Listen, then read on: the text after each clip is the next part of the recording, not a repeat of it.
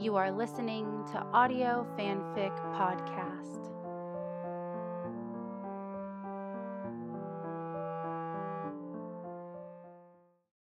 "12 Rites of Passage" by Paula Graves, also known as Anne Haynes. Chapter 6, Revelation. New York City Police Department, February 15th, 1998, 9:45 a.m. The dark-haired detective taking Dana Scully's statement muttered a curse and reached for the correction fluid. "Sorry, not going to win any commendations for my typing," she apologized. Scully shrugged, wondering if the day would ever truly come when paperwork was obsolete. "So, you never saw anyone in the hallway, maybe lurking?" "It was a big party, and I didn't really know many people there." "So what were you doing there in the first place?" Scully glanced at the woman's ID tag, M.D. Godin. "Detective Godin, my partner and I were following leads in a missing persons case." M.D. glanced across the office at the corner where Mulder was giving his statement to a short, stocky Hispanic detective. "That your partner?" Scully nodded, following M.D.'s gaze. M.D. arched one dark eyebrow. "Lucky you." She had no idea just how lucky, Scully thought, remembering how she'd awakened that morning in the warm, safe circle of Mulder's embrace. The temptation to never move from that spot had been so overwhelming she had almost wept. So seldom in their 6-year partnership had she allowed herself to be utterly vulnerable to Mulder. Not because she didn't trust him, but because she didn't want him to feel he couldn't trust her. He needed to know he could depend on her to cover his ass, no matter how rough the case. She had to be strong, nurse her own wounds, carry her own burdens, no matter how heavy they became. So she'd slipped out of his arms and into the other bed before he awakened, even though separating herself from him had left a physical ache as real as an excision. Keeping her distance from him was necessary, essential. Wasn't it? "Are you officially on this case?" M.D. asked. Scully dragged her gaze away from Mulder's lean, angular features. "We haven't submitted a 302 yet. We wanted to see if the case warranted official investigation." M.D. nodded and typed a couple of lines on the report in front of her. She looked back up at Scully and opened her mouth to ask another question. But her eyes shifted suddenly, and her mouth dropped wide. "Holy shit," she murmured. "I think I can die happy now." Scully looked over her shoulder, following the detective's stare. Her heart sank. Assistant Director Walter Skinner filled the doorway, his shoulders practically brushing the door jamb. He caught sight of her and crossed the room slowly, his dark eyes shadowed, his jaw clenching and unclenching. Scully glanced across the room at Mulder. He, too, had noticed the arrival of their boss. He murmured something to the detective taking his statement and rose, headed toward her. She stood as well, releasing a little sigh. "You know that man, too?" M.D. asked, her voice tight with awe. "You go, girl." Skinner and Mulder reached her side at the same time. She glanced from her boss to her partner. "It's not Agent Mulder's fault," she said when Skinner started to open his mouth. He arched his eyebrows. "Why don't you let me in on what's going on then, Agent Scully? Let's start with the phone call I got at 3 a.m. this morning informing me that 2 of my agents have been involved in a murder." Scully glanced over her shoulder at Detective Godin, who was observing their discussion with rapt attention. She frowned slightly and looked back at her boss. "Sir, I'd rather discuss this at another time. Agent Mulder and I have to finish giving our statements." Skinner's lips tightened with annoyance, but to her relief he nodded and backed away, crossing to lean against the wall near the door. Scully met Mulder's weary gaze for a long moment, drinking in his silent support, letting it steady her. Then she turned back to the desk to finish answering Detective Godin's questions. "Is he married?" M.D. asked. Scully blinked. "Excuse me?" The detective nodded toward A.D. Skinner. The big guy. Is he married? He's a widower. Oh, how sad. The detective didn't sound particularly sincere. Look, how many more questions do you have for me? About the shooting? Of course about the shooting. Oh, I'm through with that. She pulled the report from the typewriter and handed it to Scully. Sign there. Scully signed by the X. Can I go? MD shook her head. Not until you answer one more question. What's the big guy's name? Scully glanced over her shoulder at Skinner, who was glaring impatiently in her direction. Walter Skinner. Walter. Detective Godin caressed the word, her voice soft. Nice name. He another FBI agent? Assistant director, Scully answered, only half listening. Mulder had apparently finished his statement and was headed in her direction.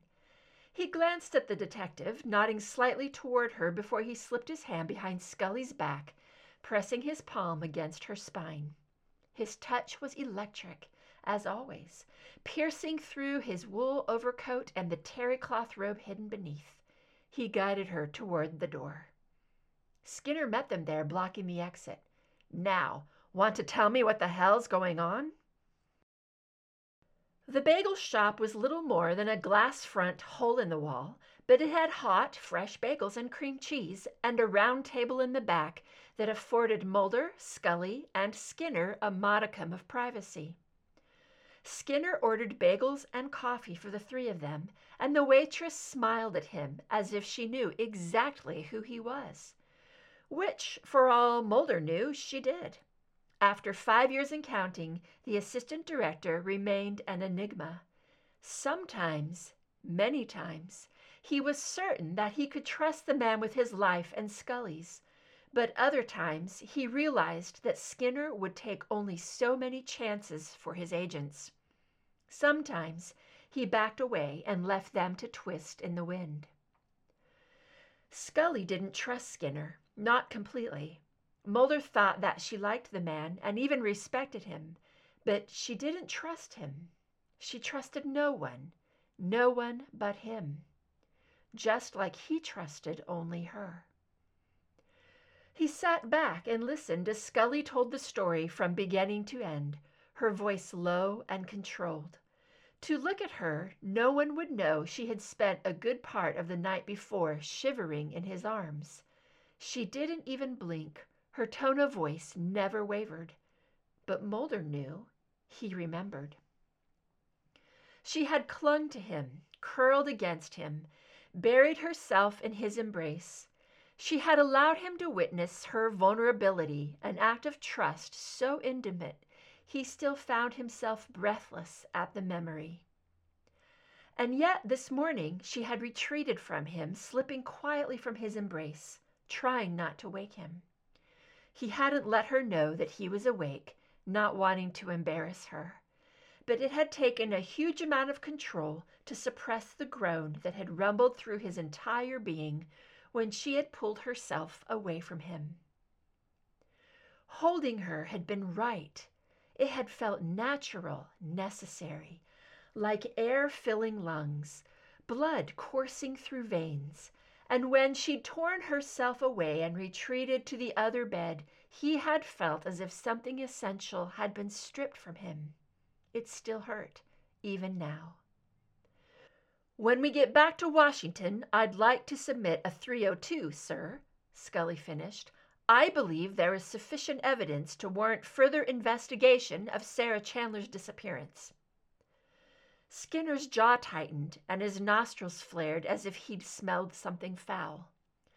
I can probably push this case request through for you, Agent Scully, but are you sure it's wise? Your position and that of Agent Mulder are tenuous at the moment. The primaries are not going well for President Matheson's supporters. This may not be the best time to rock the boat. A woman is missing, sir. A crime has apparently been committed. Politics cannot be allowed to dictate our investigations. Scully lifted her chin, her eyes blue and blazing. Mulder held back a smile. For a woman who'd been sent to put an end to his work in the X-Files, not to mention derail his career, Dana Scully had turned out to be quite an asset to both. With her assistance, he'd turned the X-Files into a viable division with a phenomenal success rate, and his own position with the Bureau had seen an upturn over the years, as he'd been able to back his speculations with solid evidence, thanks to her careful scientific methods of inquiry. He knew Walter Skinner couldn't resist her determination. God knew he'd never been able to.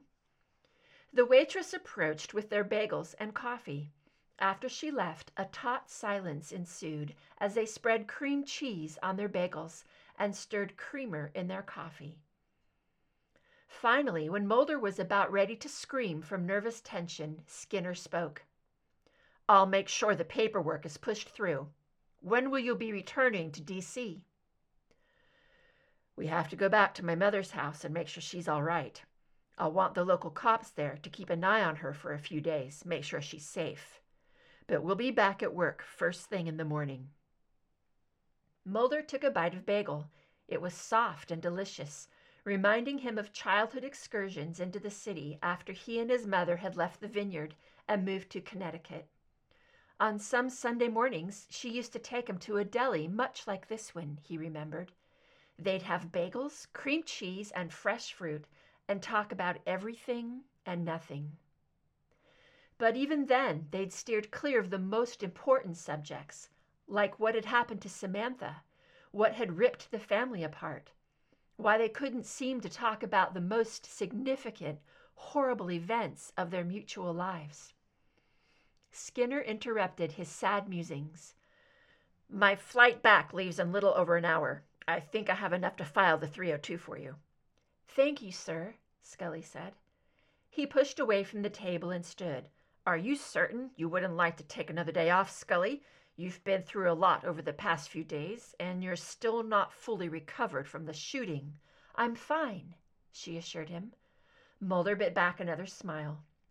Skinner glanced at Mulder. He said nothing, but his expression was unmistakable. "Take care of her, Mulder," Skinner's eyes told him.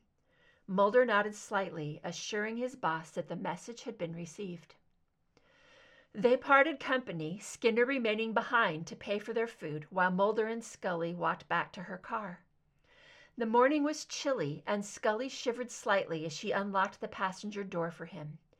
No debates about who would drive, he noted. It was her car, but more importantly, it was her opportunity to take positive steps toward reclaiming control over her life. She had reacted in a similar fashion another time she'd broken down in front of him. When the Donnie Pfaster case had stripped her bare of her defenses, she'd cried in his arms, sharing her pain and fear with him, holding back nothing. Nothing he'd ever experienced, not friendship, not love, not sex, had ever come close to the intense intimacy of what he and Scully had shared in that moment. Her pain had become his, not because he'd taken it into himself, but because she'd given it to him to bear for her. But when it was over, she had regrouped, distanced herself, put the walls back up, protecting herself even from him. He understood, really he did, but distance was distance, no matter how understandable the reasons. She turned to look at him while he was fastening his seatbelt. He met her serious, quizzical gaze with a little lift of his eyebrows.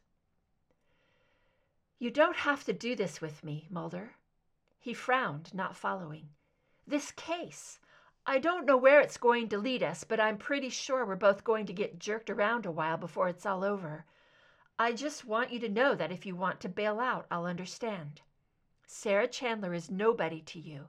You don't have to do this." "Do you want to find her, Scully?" She nodded. "And you're going to do everything in your power to do that, right?" She nodded again. "Then so am I." Impulsively, he reached across the sea and caught her hand. He tensed, waiting for her to draw away. But she merely turned her wrist so that her palm flattened against his, tightening the grip. "Thank you." He squeezed her hand, then reluctantly let go, sitting back in his seat as she cranked the car and deftly pulled out into the mid-morning Manhattan traffic. Her driving was quick and efficient. He dozed off as they headed into the flow of traffic on the I-95, headed into Connecticut, and didn't awaken until Scully gently tapped his chin. He started awake to find that they were parked in front of his mother's house. "Sorry." "No problem. Your snoring kept me awake for the drive," she said with a wry little half smile. He smiled back at her. "As long as I didn't talk in my sleep." "Who says you didn't?" Her eyes darted away coyly as she unfastened her seatbelt and opened the driver's door. He frowned as he followed, not sure whether she was kidding. "Did I give away any trade secrets?" She cut her eyes at him, waiting for him to precede her up the stairs to his mother's house. "I know where you hide your sunflower seeds now." He feigned a groan and walked up the steps. He lifted his hand to knock, but the door opened before he got a chance. His mother lurched out the door and flung her arms around him, almost knocking him off balance. He felt Scully's hand on his shoulders, steadying him until he could regain his center of balance. He looked down at his mother. "Mom?" She held him tightly for a moment, then suddenly pulled away, her face going red with embarrassment. She stepped back, straightening her cream silk blouse. "I'm sorry, son." He shook his head, unutterably sad that his mother felt the need to apologize for a display of affection. Just how dysfunctional was that? "What's the matter?" "The incident at the hotel was all over the news, but no one released any names. But one reporter gave a description of the young woman who had been shot and killed. A young red-haired woman. I tried calling everyone I knew who might have information, but nobody would tell me anything." She turned to Scully, her eyes wide with burgeoning relief. "I'm so happy to see the two of you in one piece," she murmured, holding out her hand. Scully took his mother's hand and squeezed gently. "We're fine." "But we need to talk," Mulder added. His mother looked up at him, her eyes dark with pain and fear, and for a moment he almost lost his resolve. But unbidden, the image of Lee McGraw's blood-drenched body filled his mind, reminding him how close he'd come to losing Scully yet again. And he knew that no matter how much it hurt, his mother was going to have to face the past and give them some answers before anyone else got hurt. His mother licked her lips slowly, drawing a deep breath.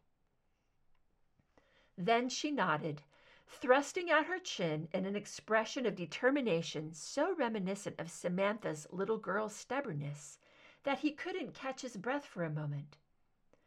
"So much of it is gone, Fox," she said, "but I'll tell you what I remember." The trunk in Caroline Mulder's bedroom was small and old, a brass and leather treasure that Bill Mulder had brought with him to the marriage. As Scully crouched by the closet to get a closer look, Mulder listened to his mother's soft explanation, his stomach twisting into a dozen painful knots. "I found it among his things after his death, but so much happened, I let it slip out of my mind." His mother couldn't meet his eyes as she handed him a small brass key. "And the times when I remembered it, I suppose I didn't really want to know what was inside. I didn't want you to have to know things about your father that would taint your memory of him. I suppose I believed I was protecting you from his secrets and lies, the way I failed to protect you and your sister when you were young." He turned away from his mother, automatically looking to Scully. Her steady gaze shot through him like a jolt of electricity, easing his tension a bit. He crossed to the closet and pulled the trunk from its hiding place, noting its weight and the dry, old smell of the brown leather. His breath quickened, his heart pounded, as if he were about to unlock the secrets of the universe. "I'll be in the living room," his mother murmured.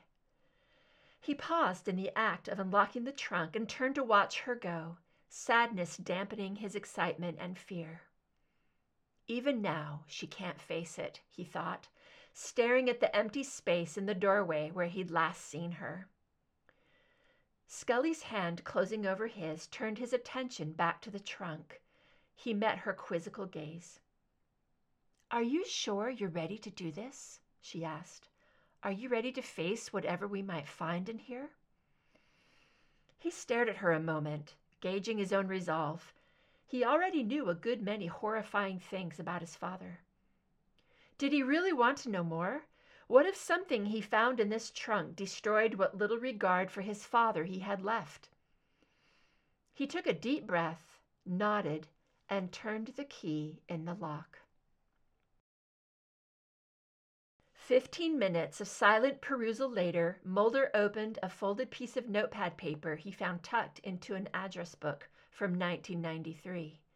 A sprawling cursive covered the small sheet of paper, bold and black. Mulder scanned the note quickly without really reading it, his eyes dropping automatically to the signature at the bottom. His eyes widened. He read the note again, more carefully. "Mr. Mulder, we need to meet. You have information I need, and I have something of interest to you that might be worth a trade. I will be in Boston on Friday, November 19th. Meet me at City Hall Plaza at 3:30 p.m. The note was signed, William Scully. Mulder's stomach knotted painfully. Not William Scully. Not him, too. He quickly refolded the note and tucked it in the back of the pocket calendar, glancing at Scully to see if she had noticed his swift gasp of surprise upon seeing her father's name. She was looking through a stack of letters and memos, her forehead crinkled with concentration. He took a couple of steadying breaths and opened the calendar, flipping to November 19th. There, in his father's tight, neat handwriting, he found W.S. Boston, jotted on the calendar page. He closed his eyes for a moment. Damn it. Okay. He tried to regather his thoughts. There was nothing here to indicate that William Scully might be involved in his father's dirty dealings. Scully's father might have wanted to meet with his father to discuss his daughter's work. William Scully hadn't been happy about his daughter's job, and based on what Mulder knew about the former naval officer's personality, it wasn't a stretch to think he might have sought out his daughter's partner's father for a dad-to-dad discussion. Was it? He put the calendar and then closed note in the pocket of his jacket and picked up another stack of papers. Mostly memos, notes his father had jotted to himself, an occasional card from a friend or an acquaintance. Nothing that meant anything to him. But in the next stack, he found something else that made his breath catch in his throat. It was a clipped newspaper obituary. Captain William Charles Scully, U.S.N., retired. His heart in his throat, Mulder skimmed over the accolades for a man who'd served his country and left behind 2 daughters, 2 sons, and a grieving widow. There was nothing written on the clipping, nothing to indicate why his father might have kept the newspaper notice. He pulled the pocket calendar from his jacket and tucked the obituary next to the note. He started to put it back in his jacket pocket when he heard Scully's swift, sharp intake of breath. He looked up and saw that she had gone utterly pale, her eyes wide and stricken as she stared down at the ragged-edged paper in her hands. "Scully?" She looked up from the paper, her throat bobbing as she swallowed convulsively. "What is it?" He reached for the paper, but she pulled it back, pressing it against her chest. "Scully?" She stared at him, wordlessly. He reached for the paper again, gently prying her fingers open so he could take it from her. Her eyes fluttered closed, and her lips parted slightly to draw a shallow breath. He looked down at the piece of paper. It was a 1-sheet dossier. At the top were the initials D.S. and Scully's address. Below, neatly typed, was a day-by-day log of Scully's activities, from the time she left her apartment to the time she arrived at her office at the FBI Academy at Quantico. Dated and notated, it was a detailed rundown of her life over a 5-day period in mid-August 1994, including her participation in the hostage situation involving Dwayne Barry. At the bottom of the dossier, a single line sent a chill down his spine. "Your orders, Mr. Mulder?" Mulder shook his head, unable to absorb the words he was reading. It wasn't possible. His father couldn't have. Then, in a red haze of fury, he realized that sacrificing human beings for the greater good was an act his father had perfected. The old bastard had traded off his daughter for God's sake. "Son of a bitch!" He spat the words, his voice rough and hoarse, as if he'd just swallowed broken glass. "Mulder!" Scully reached out to touch him, but he pushed her hands away and jumped to his feet, rage compelling him to keep moving, keep walking, do anything but dwell on his father's treachery. Heat surged through him despite the coolness of his mother's bedroom. He peeled off his jacket and flung it onto the bed, venting his anger through the sharp, violent action. "He knew what they were going to do to you, Scully. The son of a bitch knew, and he let them do it. God, he may have ordered it himself." "Mulder, we don't know." "I do know, Scully. I know he was part of experiments inflicted on innocent civilians. And I know he gave my sister to those manipulative, lying bastards. And I goddamn fucking know he could have stopped your abduction, but didn't." He grabbed the first thing his hands fell on, a photograph lying on his mother's dresser, and flung it across the room into the wall. The glass shattered, the small wooden frame splintered, and the photograph inside fluttered free of its confines to settle atop the broken frame. He stumbled to a halt, bending at the waist and sucking in deep breaths as if he'd just run a long distance. For a long moment, only the ragged sound of his breathing filled the silence. Then Scully spoke, her voice faint and tight. "Mulder? What's this?" He lifted his head to look at her. She was holding the small leather-bound date book he tucked into his jacket pocket. It must have fallen out of the pocket when he threw his jacket on the bed. In her lap, he saw the small note and the obituary that he tucked into the back of the calendar. "Scully, this is from my father." He ran his hand over his jaw, trying to push aside his seething rage at his own father to address her concerns about hers. "Scully, was he involved with your father's work?" Her eyes darkened, widened as she met his gaze. "Did he know?" Mulder shook his head violently. "No, Scully. We don't know that your father had anything to do." "He said he had something to trade with your father, Mulder." "It could be anything." "Why would my father want information from your father? In November of 1993, he was retired from the Navy, and your father was no longer with the State Department. What could they have to discuss?" "You said your father didn't approve of your choice of careers. Maybe he was hoping my father might be able to influence me to—" "To what?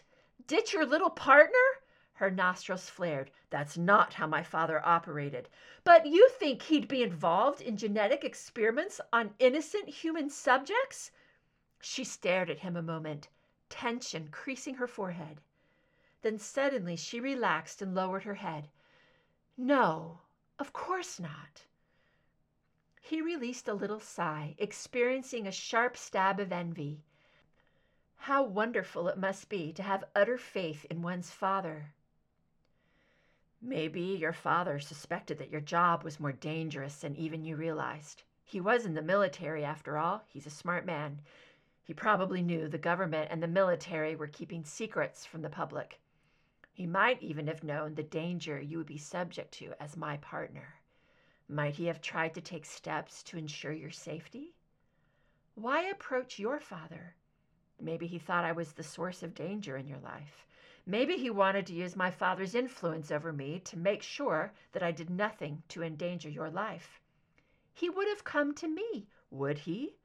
You yourself admit that your relationship with your father was strained after you chose to enter the FBI.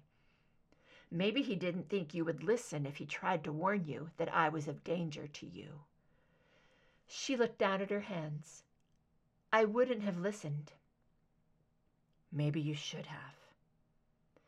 He looked away from her, a fresh surge of anger slicing through his insides. Maybe you should have turned right back around that first day and told Blevins and his cronies that you had no intention of working with Spooky Mulder. And what? Nothing bad would have happened to me? You were abducted because of working with me, Scully. Melissa is dead because of your association with me. Maybe even... He stopped short, shocked by what he'd almost said. Maybe even what? She asked when he didn't say anything more. He shook his head, but the thought wouldn't go away. Why had his father kept an obituary notice about William Scully's death? And was it mere coincidence that within 2 months of meeting with Mulder's father in Boston, William Scully had died quickly and unexpectedly of a heart attack? He'd been in great health, Mulder knew. Despite carrying a few extra pounds, William Scully had been in excellent physical condition. Both Scully and Mrs. Scully had mentioned that fact at different times, expressing the utter unexpectedness of his death. What if... He shook his head again. Mulder? He looked at her, saw the dawning suspicion in her eyes. She picked up the newspaper clipping and looked down at it, her eyes welling up at the sight of her father's photograph. He swallowed with difficulty and said the words aloud. What if your father didn't really die of a heart attack? Mulder's question hung in the silence between him and his partner, thick and harsh. He stared at Scully, watching the slow transformation of her expression from puzzlement to realization to dawning horror. She shook her head. How could that be? He didn't have an answer, he realized. He had no idea how or why someone would murder Scully's father, and he should never have spoken the stray thought aloud. I'm sorry, Scully. I don't... He broke off with a sigh of frustration. I'm sorry. You're right. There's no reason to think such a thing. He looked away, feeling like a jerk. It was one thing to indulge in wild speculation, and another thing altogether to talk about Scully's father as if he were just another corpse to be examined and dissected. We don't even have solid evidence linking him to anything but a meeting with your father, and that could have been perfectly innocent. Scully's low, raspy voice was steady but thick with hurt. I know. He nodded, moving away from her, pacing toward the detritus of the photograph he'd thrown against the wall. He stooped and pulled the face-down photograph from the wreckage, shaking off loose shards of glass. He turned it over. His own face stared back at him, 10 years younger, a quirky smile instead of his usual world-hating scowl. His hair was a little messy, rumpled by the wind coming off the water of the Long Island Sound. He could remember the exact day that the photograph was taken. Mother's Day, 1988. He was between Oxford and the FBI Academy, between being screwed over by Phoebe and being screwed over by his own government. No wonder he'd been smiling. He used the photograph as a makeshift dustpan, scooping the broken glass and splintered wood onto the flat surface. He cleaned up as much of the mess as he could and tossed the whole pile into the garbage can by the dresser. When he turned around, he found Scully staring at him, her eyes narrowed slightly. I'm sorry, he repeated, about blowing up before, about what I said about your father. She waved her hand, blowing off his apology. We can speculate all day long, Mulder, but it means nothing without proof. I think we need to concentrate on the contents of this trunk, see what we uncover. When we have a clearer picture, then we can speculate. He nodded, aware that she was right. He and Scully often clashed about how to interpret what they uncovered in their investigations, but she was always right about the method. She had taught him valuable lessons about the need for thoroughness and tangible evidence, lessons that had saved his job and his ass more than once. He sat down on the foot of the bed and reached into the trunk sitting between him and Scully. When he withdrew a handful of papers, she reached into the trunk and did the same. With quiet determination born of unified purpose, they continued mining the secrets of the past. By 11 a.m., they had been through every scrap of paper in Bill Mulder's trunk. Scully's eyes were beginning to ache from strain. She had left her reading glasses in her purse and hadn't wanted to stop long enough to retrieve them. She laid the final piece of paper on the bed in front of her and looked up at her partner. He had remembered his glasses, she noted with a faint smile. She'd never really liked glasses on men until she met Mulder. On him, glasses were nothing short of... What, Scully? Nothing short of what? A turn-on? She steered her mind away from forbidden thoughts, promising herself that when it was all over, when they found Sarah and uncovered the secrets hinted at in Bill Mulder's trunk, she and Mulder would take the time to sit down and consider the possibilities of their relationship. But not now. Not when 50 years of lies and treachery lay spread out on the bed between them. Mulder closed the note card, looked up, and met her gaze. So, what do we have now? She looked down at the papers she'd culled from the sea of correspondence in the trunk. Besides the itinerary of her own activities from August of 1994, she'd also found several newspaper clippings about a submarine disaster that had taken place April 10th, 1963, and a copy of a cryptic State Department memo dated April 11th, 1963, referring to an incident involving a Russian submarine off the Pacific coast. She showed the items to Mulder. Could they be related? And if so, is there anything significant about them? He glanced over the articles in the memo. The Thresher incident. I remember reading about this once. The crew and several civilian observers went down with the sub. The USS Thresher sprang a leak 1,000 feet underwater. Water started spraying a panel with the main electrical connection to the reactor. There was a short circuit, fuses were tripped, fission shut down, the turbo generator stopped, and the sub started to sink. And the next day, your father receives a memo unsigned mentioning a run-in between an unnamed U.S. Navy submarine and an unidentified Russian submarine. She shook her head, frustrated. I can't imagine your father holding on to this memo if there wasn't something significant about it. But what? Could the Russian sub have sunk the Thresher? But why cover that up? To avoid a confrontation with the Soviet Union? Mulder's eyes lit up from the inside, the way they always did when his mind made a leap. What if the Russian sub was really the USS Thresher? She arched her eyebrows. Are you suggesting that another U.S. Navy sub sank the Thresher, and the government has covered up that fact for over 30 years? Mulder merely cocked his head and made a little face at her. Of course that's what he was suggesting. After all the treachery they'd witnessed over the past 6 years, what was one sunken sub? Okay, we'll assume that an American sub accidentally sank the Thresher and our government covered up the incident. But how does it tie in with Carter Christopher and his consorts? Mulder shrugged. I don't know. Maybe we could ask my mother, see if she remembers anything. Scully stifled a twinge of sadness at the look of doubt on her partner's face. He obviously didn't expect his mother to be much help. Scully couldn't blame him for his lack of faith. Mrs. Mulder had been precious little help to him over the years. Her memory was conveniently spotty, and though Scully tried to give the woman the benefit of the doubt, she was deeply grateful to have a mother as wonderful as her own. Margaret Scully would walk across glass to help her children. We should talk to my mother, too, she said aloud. Mulder's left eyebrow quirked. My father was a lieutenant, JG, in the early 60s, aboard a Navy submarine for a good part of that time. I'm sure that the sinking of a Navy submarine must have come up at least once in a conversation between them. Maybe my father heard rumors. Mulder nodded.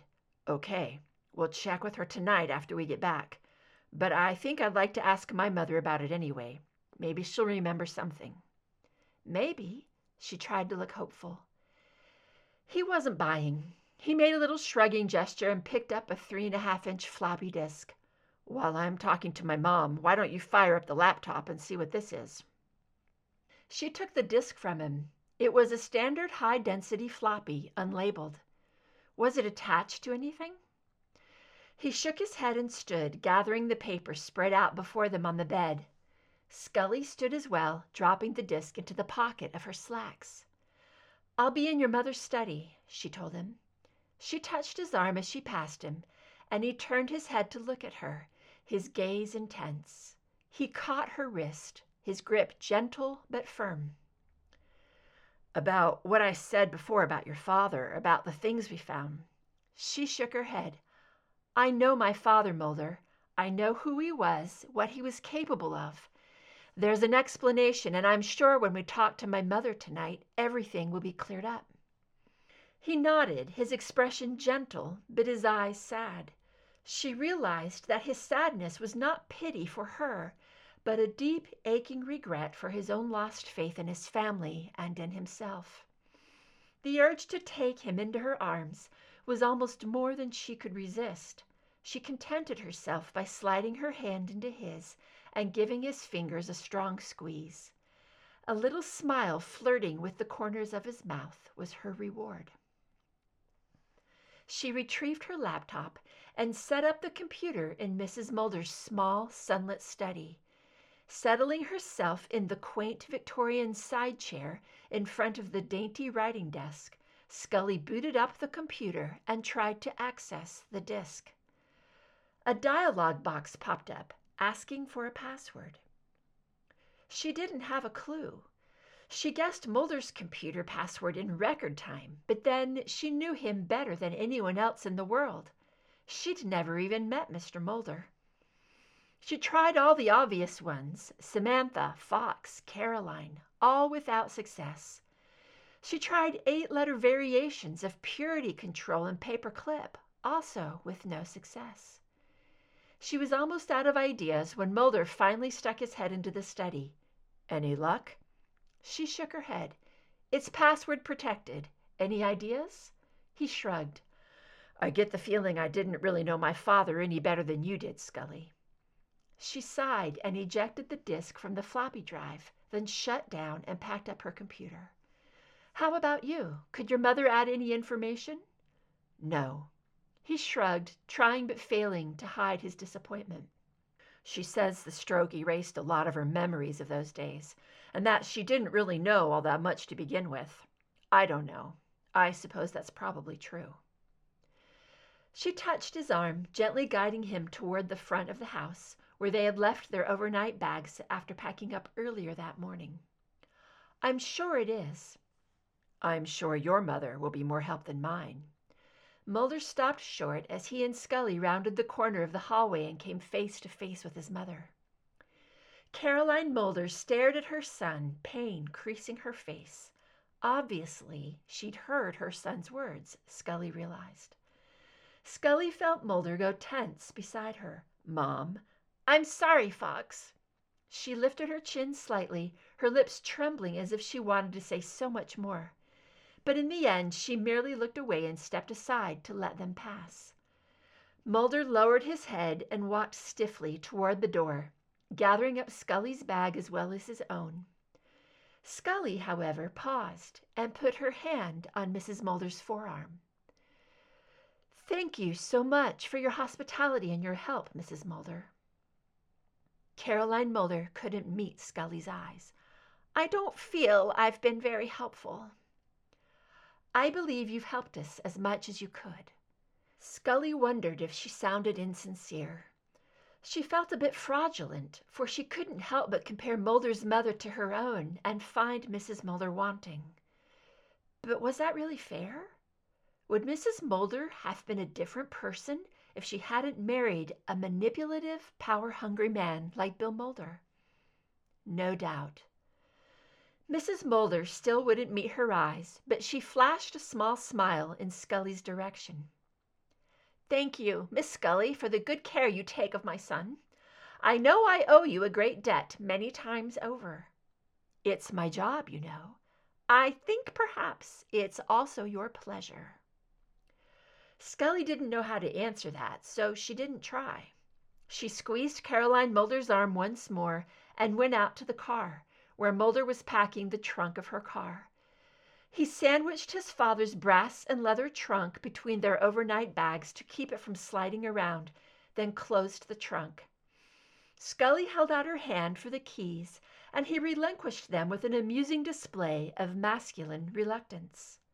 "My car," she reminded him with a small smile. He pushed back the passenger seat so that he would fit, while she pulled up the seat from where he'd slid it back to drive the night before. Within 10 minutes, they were headed south on I-95 toward Washington, D.C. Like the trip up 3 nights earlier, the trip back to D.C. was quiet and uneventful, right up until they came upon a traffic tie-up about 20 miles south of Wilmington, Delaware. Seeing the brake lights flashing red several hundred yards ahead of her, Scully applied her brakes, and nothing happened. She pressed the brakes again, pumping them. The brake pedal went all the way to the floorboard with no effect whatsoever. "Scully?" Mulder's head jerked around as he saw them barreling up on the cars ahead of them. "No brakes!" she gritted, jerking the car into a lower gear, then jamming her foot onto the emergency brake pedal. The car shimmied and slowed, but it was becoming frighteningly clear that her efforts weren't going to stop the car in time to keep from slamming into the cars, jamming both lanes of the interstate. "Hold on!" she warned Mulder as she jerked the wheel to the right, pulling the car onto the soft shoulder. The change in surfaces was apparently what did them in. The car slithered across the loose sand and spun off the road.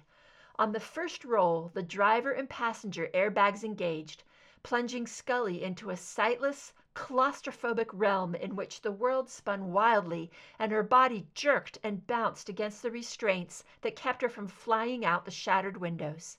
After what seemed an endless nightmare roller coaster ride, the car came to a stop in what felt like a relatively upright position.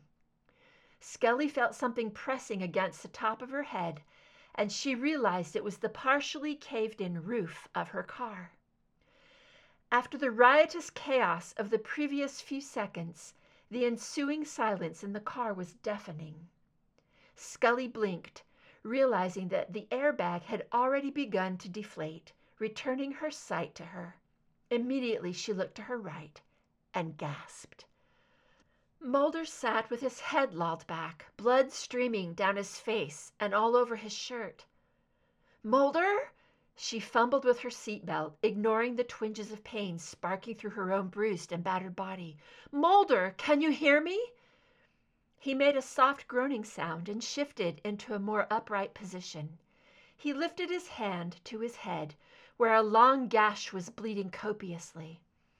He wiped the blood away from his left eye and turned to her with a grimace, giving her a baleful look. "And you wonder why I never let you drive?"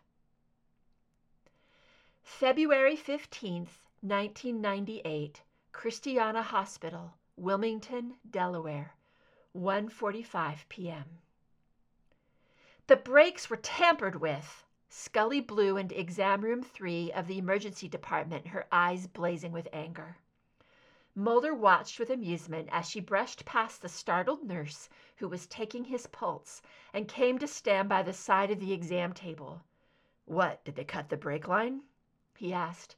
"Perforated it, actually, ensuring a slow leak. The mechanic said it could have been done any time during the night. We could have been leaking brake fluid ever since we left New York." She glanced around the exam room, eyes wary, as if at any moment she was expecting to have to duck and run. "The mechanic said that whoever did it knew exactly what he was doing." Mulder frowned. "And now the mechanics have obliterated any evidence." "Not necessarily." Scully shook her head. "I made them wear latex gloves and take precautions. A Delaware State policeman was to oversee the whole procedure, taking photographs and recording all the findings for the official record. And they were under strict orders that once they found evidence of tampering, they were to cease all activities and secure the car for transport to the FBI lab at Quantico." "Ooh." Mulder gave her a look of unabashed admiration. His Scully was nothing if not thorough. She cut her eyes at him, then turned to the nurse. "So, how is he?" The nurse smiled, a cool, professional smile. "Dr. Atkins should really be the one to fill you in." Scully glanced at the woman's ID tag. "Kathy Nahill, BSN," it read. "Ms. Nahill, I'm a medical doctor as well as Agent Mulder's partner. I'm perfectly able to assess his medical condition myself if need be. I was just hoping you could save me the time." Kathy's eyebrows rose slightly, and her dark eyes met Scully's steady gaze without flinching. "Look, ma'am, there are policies in this hospital, just like there are policies where you work. And one of our policies is that the doctors tell the patients what's going on, not the nurses. Besides which, I'm not an ER nurse. I'm a psychiatric nurse. I'm only here to take Agent Mulder's vitals because we're short-handed, and the ER nurses are all busy with critical care patients. So even if it were our policy that nurses be allowed to update patients, I couldn't do that." Her face softened suddenly. "Look, I can see that you're worried about your partner.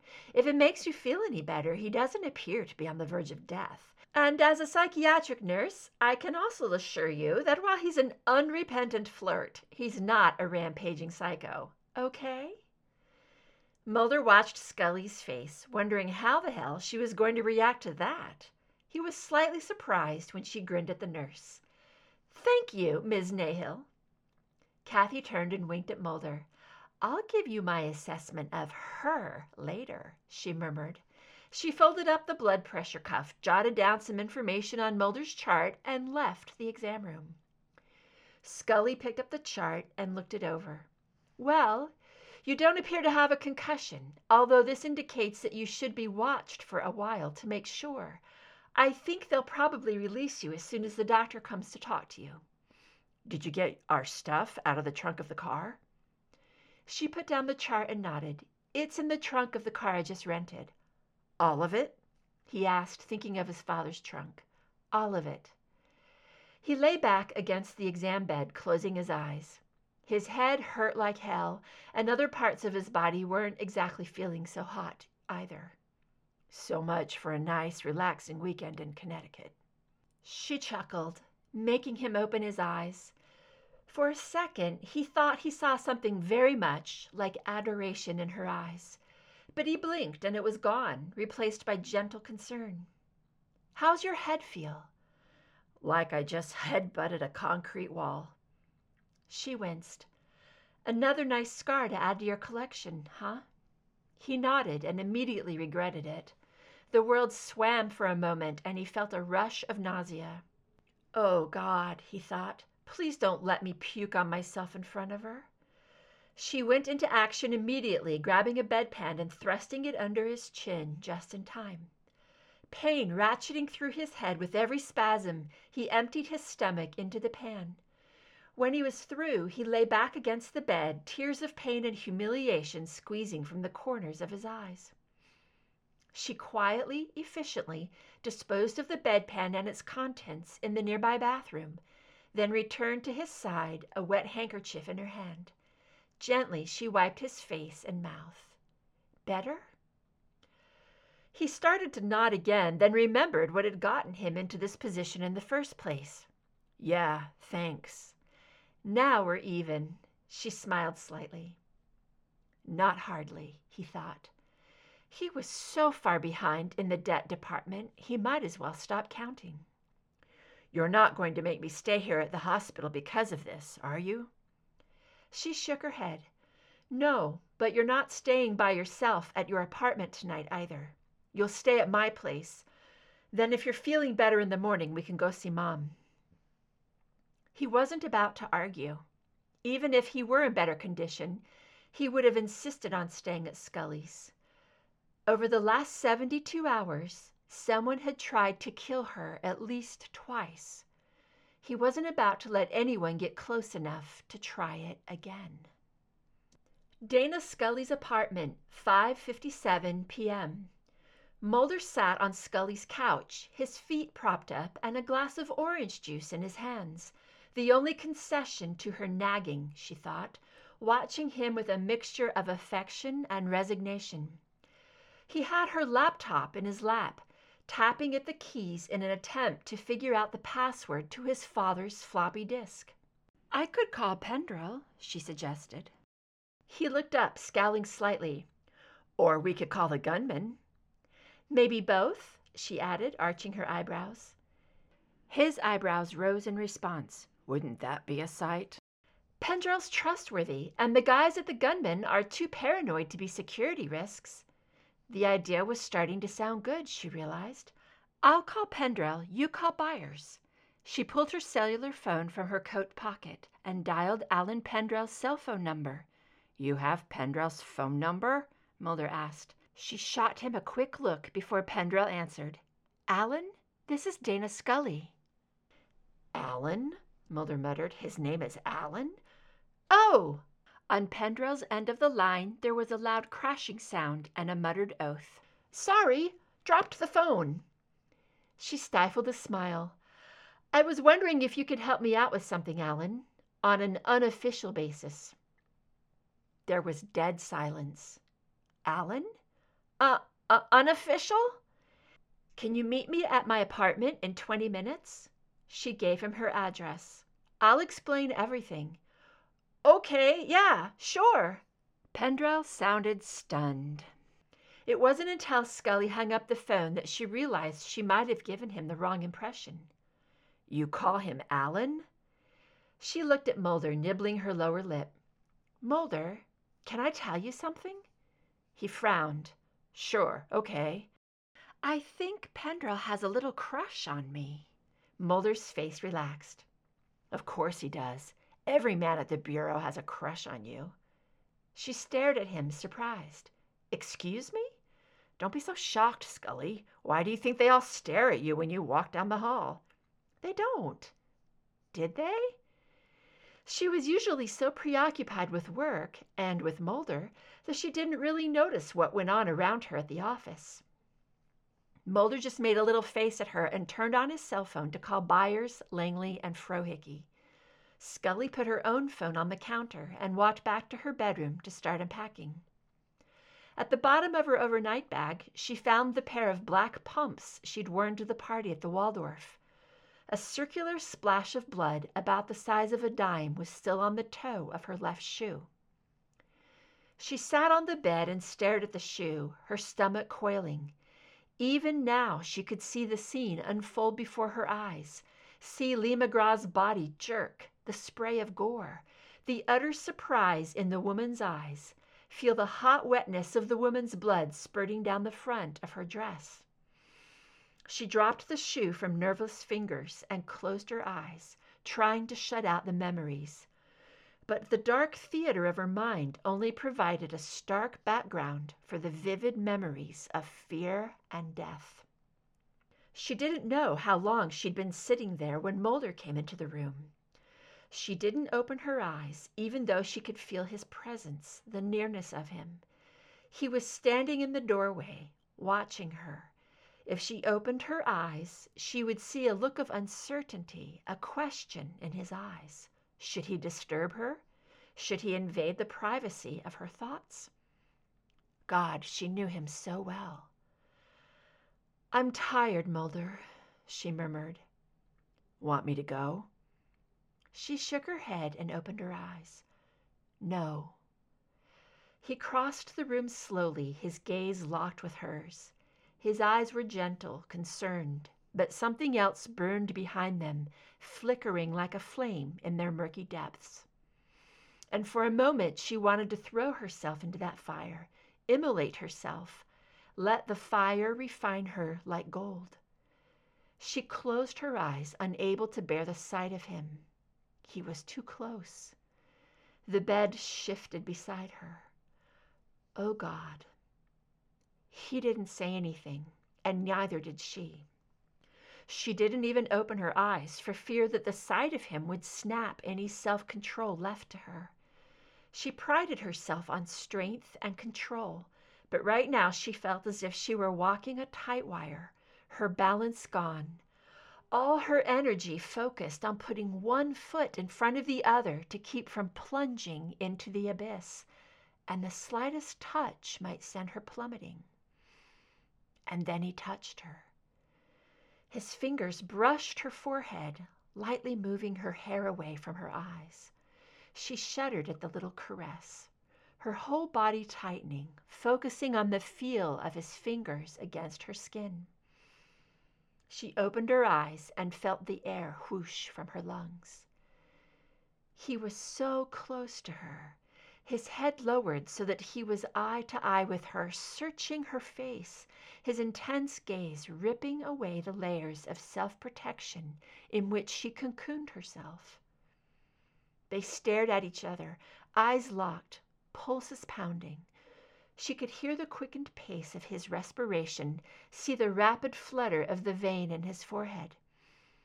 His eyes darkened, and her limbs grew heavy and warm.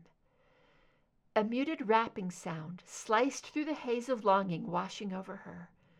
Mulder made a soft grumbling sound and stood, already turning toward the bedroom doorway. Scully followed him to her front door. He glanced through the peephole, sighed softly, and opened the door to admit Byers, Frohicke, and Langley. The three men who oversaw the publication of The Lone Gunman entered Scully's apartment as if they'd been there 1,000 times, which, for all Scully knew, they had.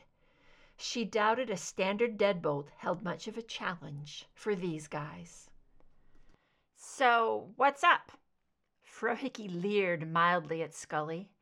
Mulder led them into the living room and quickly went over what they'd found in the trunk, leaving out the information about Scully's father's correspondence with Bill Mulder. Scully flashed him a grateful half-smile, and his eyes smiled back. "So now you're looking to crack the password on this disk?" Byers held up the floppy. "Piece of cake. We can probably do it right here." As he was putting the floppy into Scully's computer, the doorbell rang. Scully crossed to the door and checked through the peephole. Alan Pendrell's earnest face looked back at her. She opened the door. "Thanks for coming, Alan." He straightened his tie and ventured a wobbly smile. "Sure, Agent Dana, anytime." He stopped short when he saw the other men in Scully's living room. For a second, his eyes widened comically, and Scully had to bite back a sympathetic chuckle. "Oh dear, Agent Pendrell, what are you thinking?" "Pendrell, glad you could come help us out." Mulder crossed and shook hands with the younger agent, gently drawing him away from Scully and toward the other men. "I want you to meet some friends of mine and Agent Scully's. Byers, Frohicke, Langley, this is Agent Pendrell, a man after your own hearts." Byers motioned for Pendrell to join him at the computer and immediately launched into a technical description of what he was doing. Scully watched, amused and also impressed, as Pendrell's shy nervousness slipped away, replaced by the lightning intellect and boyish enthusiasm that had made him one of her favorite people at the Bureau. He drew up a chair next to Byers and immediately tossed out a couple of suggestions. Mulder edged over to Scully's side and bent his head toward hers. "Maybe we could fix something to eat. Looks like these guys might be here through dinner." She nodded and followed him into the kitchen. Without having to speak, they settled into a comfortable working rhythm. Mulder making sandwiches while Scully opened a large can of vegetable soup. But even the simple, innocent activity of preparing dinner seemed to take on delicious, forbidden undertones these days. Mulder's body brushed past hers as he reached into the cupboard for a new jar of mustard, sending little sparks of awareness skittering through her. Bending to retrieve a saucepan from a lower cabinet, she pressed her hand against his back to steady herself and felt his body tremble beneath her fingers. How close had they come to changing things between them forever, she wondered, as she ladled soup into bowls. Earlier in her bedroom, she had been utterly certain Mulder was going to kiss her, and she had wanted him to, so very much. Damn the consequences, damn the danger. But they couldn't afford to be reckless, not now. Not when the answers lay in front of them, beckoning them to come and turn the last stone that hid the truth from view. and there was always the specter of Samantha, crying out for justice and closure. Raven had said that finding Sarah Chandler might help them answer the questions about Samantha. Scully wanted to believe. She wanted to know. And if that meant taking a few steps back from Mulder and forcing herself to focus on the work instead of this burgeoning, promising thing that lay between them, she'd find the strength to do it. Questions about their relationship would have to wait until they'd answered the bigger questions about all the lies and machinations of the last 50 years. She just hoped it wouldn't be too late. February 15th, 1998, Dana Scully's apartment, 7:38 p.m. Fox Mulder leaned over his partner's shoulder to get a better look at the computer screen in front of Byers. The dialog box asked for a password, but so far they'd had no luck. "Try 101361, Mulder suggested. They'd already tried Samantha's birthday as well as the birthdays of his parents. Byers tapped in the numbers and hit enter. The error bell dinged, and the dialog box changed, informing them that the password was incorrect. "Try 112773, Scully murmured. She glanced over her shoulder, meeting Mulder's gaze. Mulder's eyes widened slightly. Why hadn't he thought of the day Samantha disappeared? He hadn't realized Scully even knew that date. But why should he be surprised? Scully was nothing if not thorough. Byers tapped in the number, and the file opened. "Bingo," Pendrell murmured. A stream of numbers and letters scrolled down the screen. The symbols were obviously set up in paragraph form, but in code. Damn it! Mulder had a sickening sense of déjà vu. Almost 3 years ago, he'd opened a file he'd been sure would be the answer to all their questions, only to discover it was written in Navajo code talk. The repercussions of that discovery still haunted him today. "It's definitely encrypted," Pendrell noted, "but I'll bet it's nothing that our latest cryptography program can't break. I'll just take the disk." "No!" Mulder, Byers, Langley, and Frohickey said in unison. Pendrell looked up at them, startled. "Or I can download the program to Agent Scully's computer," he amended after a beat. "Since you said that A.D. Skinner okayed the 302. "I'd appreciate that, Alan." Scully rested her hand on Pendrell's shoulder for a brief moment. Not quite brief enough for Mulder's tastes, but... "What we'll have to do is put the file on an automatic cycle. It'll run the file through the various cycles of the cryptography program, which will hunt for patterns and hidden codes. The whole process will probably take 6 to 8 hours. "Hours?" Mulder scowled. Pendrell's face fell as if he felt personally responsible for Mulder's displeasure. "It's a time-consuming process, Agent Mulder. I'll see if there's any way to bypass some of the cycles, but I can't guarantee accuracy that way." Scully shook her head. "No, we can be patient." She shot a warning look in Mulder's direction. Byers stood and let Pendrell have the seat in front of the computer. Pendrell logged into the Bureau mainframe and started searching through the Cycrime database for the cryptography program. In a few minutes, he had the program downloaded onto Scully's computer and started running the decoding process. He turned around and stood, his smile directed at Scully. "That'll take care of you, I think." "I appreciate it, Alan." Byers leaned in toward Mulder. "We could probably have decoded that file by morning ourselves, but the young fellow seems to get such joy out of helping Agent Scully that I couldn't deprive him of the pleasure." Mulder shot a glare at the bearded man. Thanks for the support, he thought. Scully and Pendrell had drifted toward the door, Frohickey tagging along behind them. Mulder sighed and headed in that direction as well, catching up in time to hear Pendrell say, "Thanks for dinner, Dana. It was delicious." For God's sake, Pendrell, it was a ham sandwich and chicken noodle soup, Mulder thought, frowning at the young agent.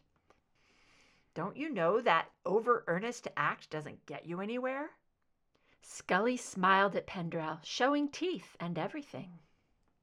Mulder's frown deepened. The least I could do to say thanks for all your help."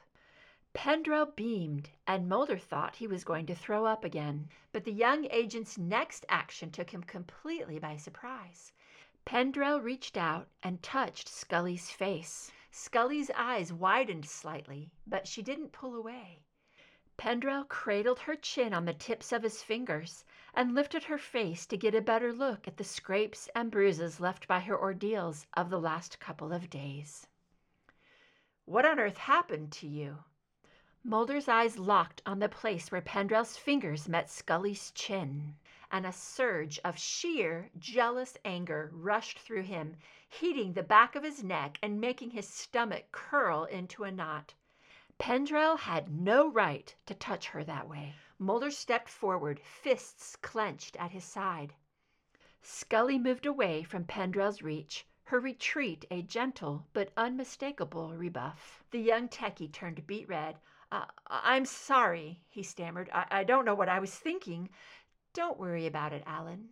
Scully smiled her reassurance. "I had a car accident, but I'm fine, and so is Mulder." Pendrell looked up at Mulder, his eyes widening a bit, as if he had only just noticed that Mulder's forehead was half covered with a gauze bandage. "Missed that when you came in, did you, Pendrell?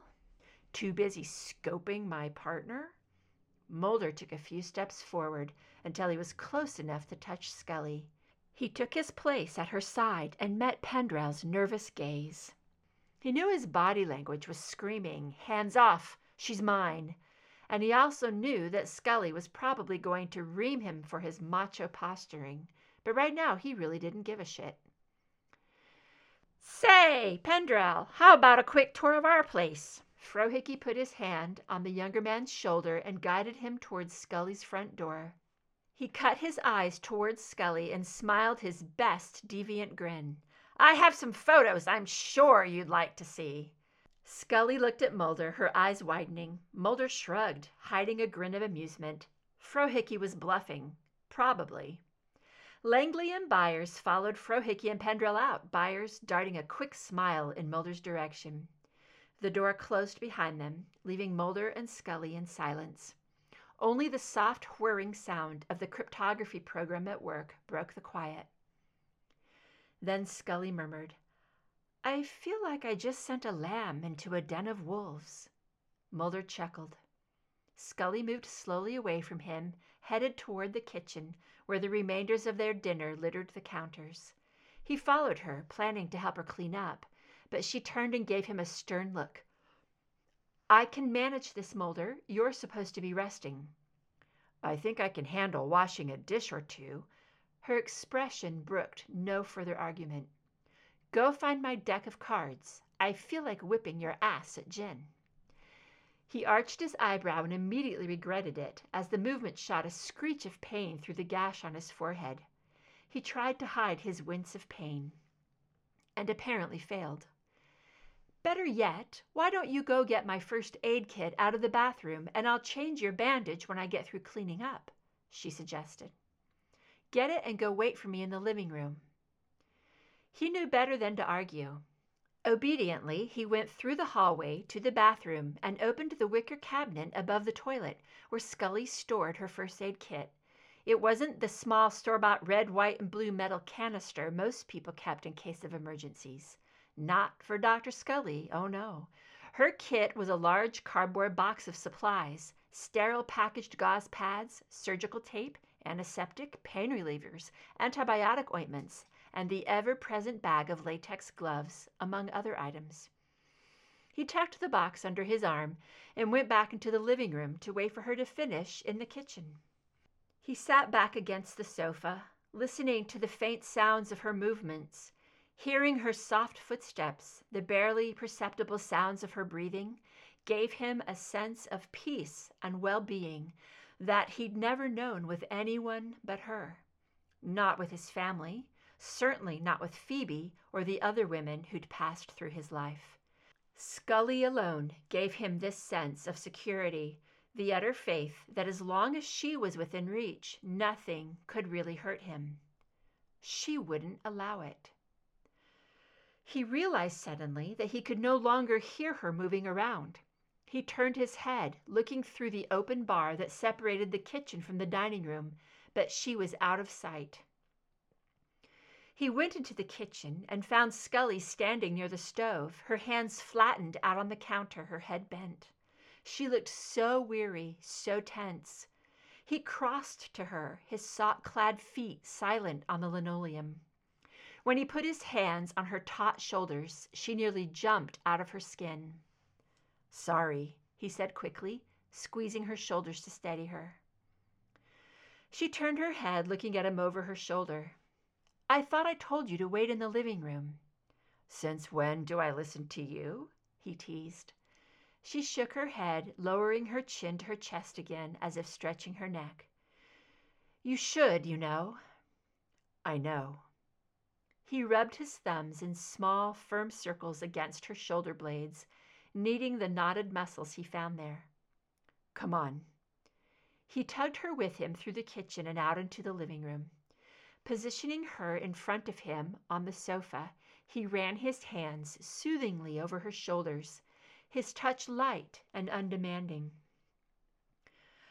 "I'm supposed to be changing your bandage," Scully murmured, her words slurred with weariness. "My bandage is fine, Scully. Now, close your eyes. Think of somewhere safe and peaceful." She rolled her neck slightly, giving him better access to her shoulders. "You're very good at this, Mulder." "And you thought I was just another pretty face." "Silly me." She slumped a bit, her back brushing against his chest. She was hot and soft. His body tightened pleasantly in response to the feel of her. She was enjoying his touch, and it gave him a deep sense of satisfaction to know that he was pleasing her. "Not a bad way to pass the time until the cryptography program cracks the code, huh?" he murmured. "Beats the hell out of a game of gin." Her low, liquid voice ignited a little flame in the pit of his stomach. This is such a dangerous game we're playing, he thought.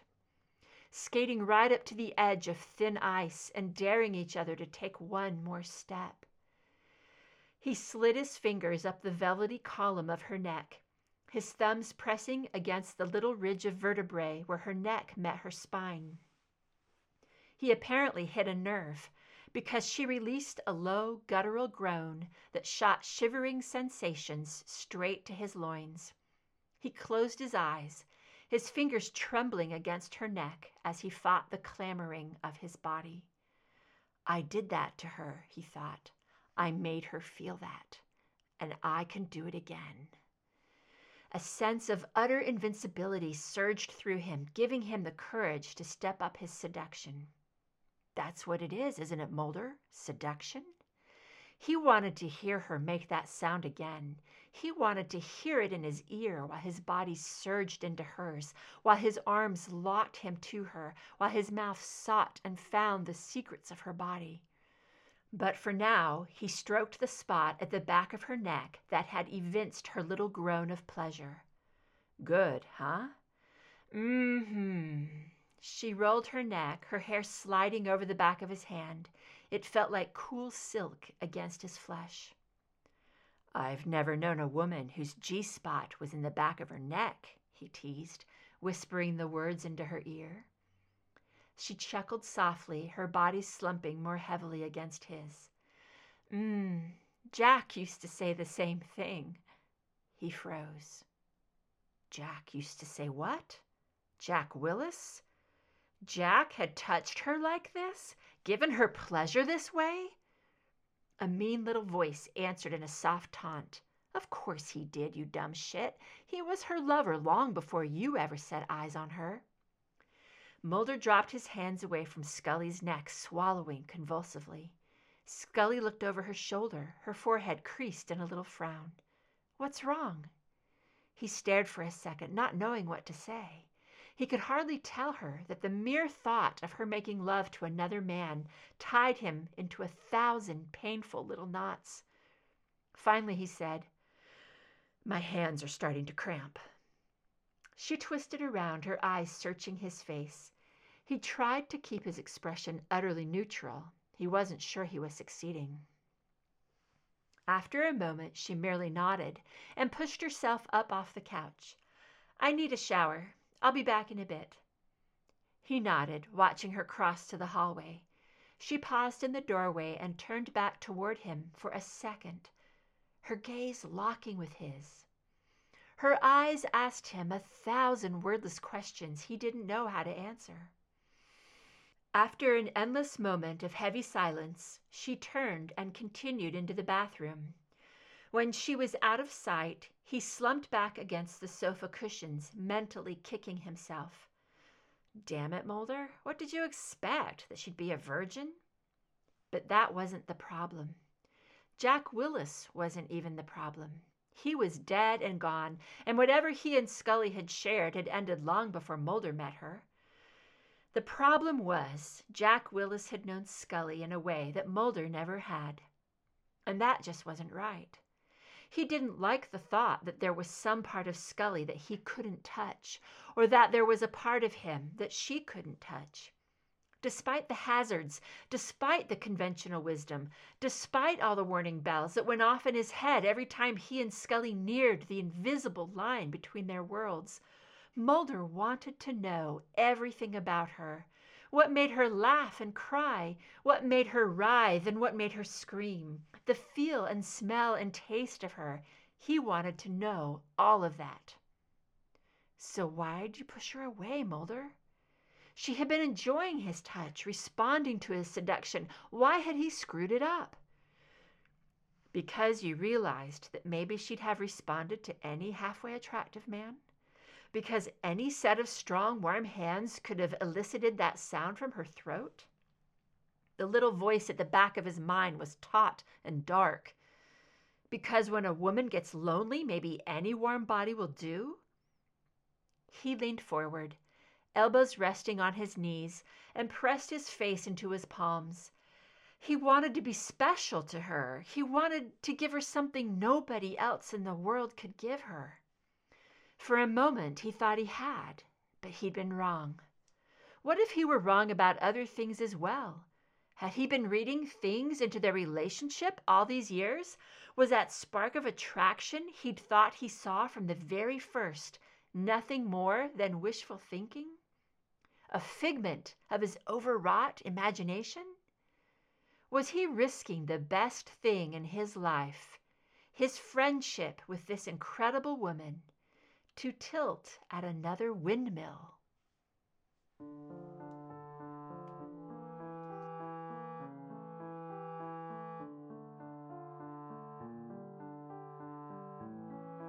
If you like this story, please follow the link to the writer's page and leave some love. Kudos, comments, or subscribe. They'll love hearing from you. Then you can head over to our Patreon page and contribute to Audio Fanfic Podcast.